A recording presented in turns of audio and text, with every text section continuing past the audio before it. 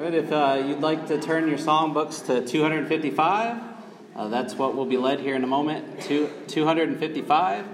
And then if you have your Bibles, I'd invite you to turn with me to Exodus chapter 4. I'm going to read a passage out of Exodus chapter 4 here in a moment.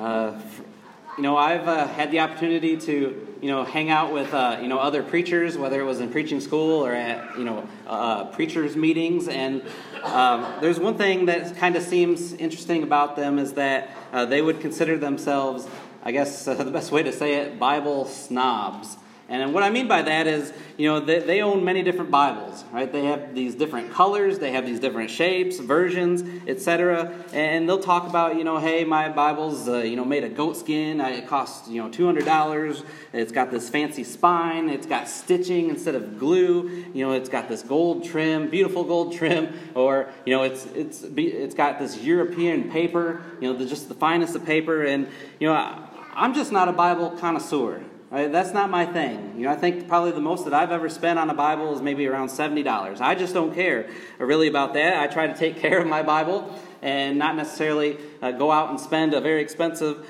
and purchase a very expensive one. But then, then you think of, the common pew Bible. Here's an example of one that I grabbed. Right? This it's in bad shape, isn't it?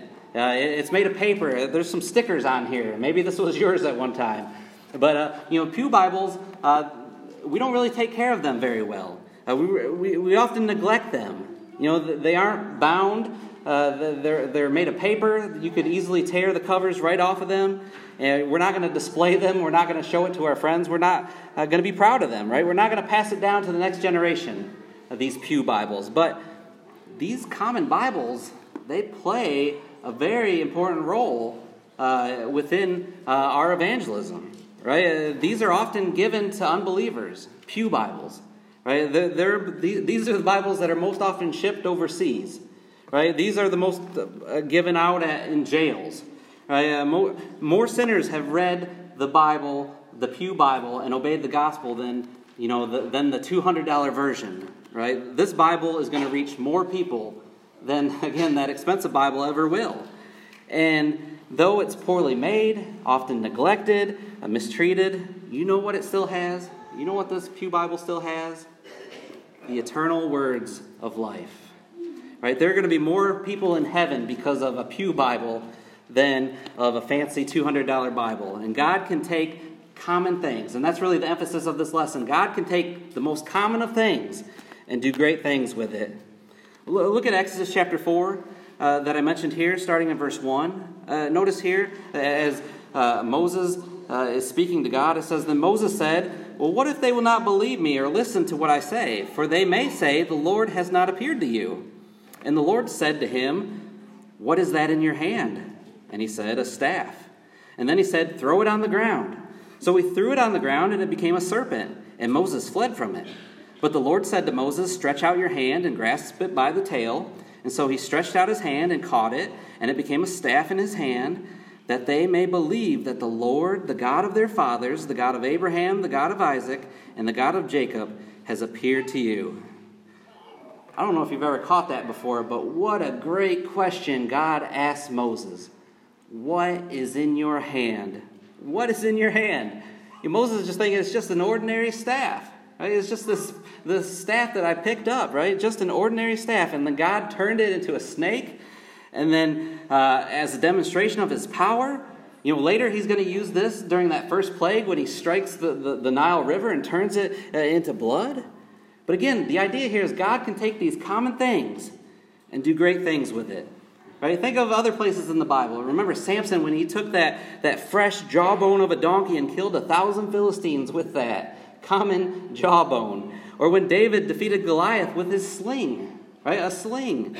Or think of that lad with those 5 loaves of bread and 2 fishes and how he fed 5,000 people. Again, with these common things. And then there's your story tonight.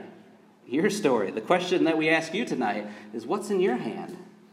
Ecclesiastes chapter 9, verse 10, Solomon wrote, Whatever your hand finds to do, do it with all your might. Colossians chapter 3, verses 23 and 24. And we kind of talked about this in our Bible class tonight, but Paul wrote, serve Serve as if God is watching you. Don't serve to please men, but serve as if God is if you're working for God. So again, the question I ask us tonight is, what is in our hands? What's in your hand? Maybe it's a spatula, right? Well, use that to the glory of God, right? Bake a cake. I love cookies. I know other people love cookies, right? If someone's depressed, use that to the glory of God. Go and cheer them up with that. Maybe it's an ink pen. Right? Maybe that's what's in your hand. Use that to the glory of God. Right? Write them a note. Write them an encouraging note. Maybe it's a wrench. Use that to the glory of God. Right? Inspect a vehicle. Help someone out. Or maybe it's a fishing rod. But again, use that to the glory of God. Take someone fishing that's never been fishing before. Encourage them in the Lord. Whatever you've been trained to do in this life, whatever you're gifted at, use that to the glory of God. Because again, you can take common things in this life and do great things with it when God's behind you. And that's the encouragement that I want to leave you with tonight.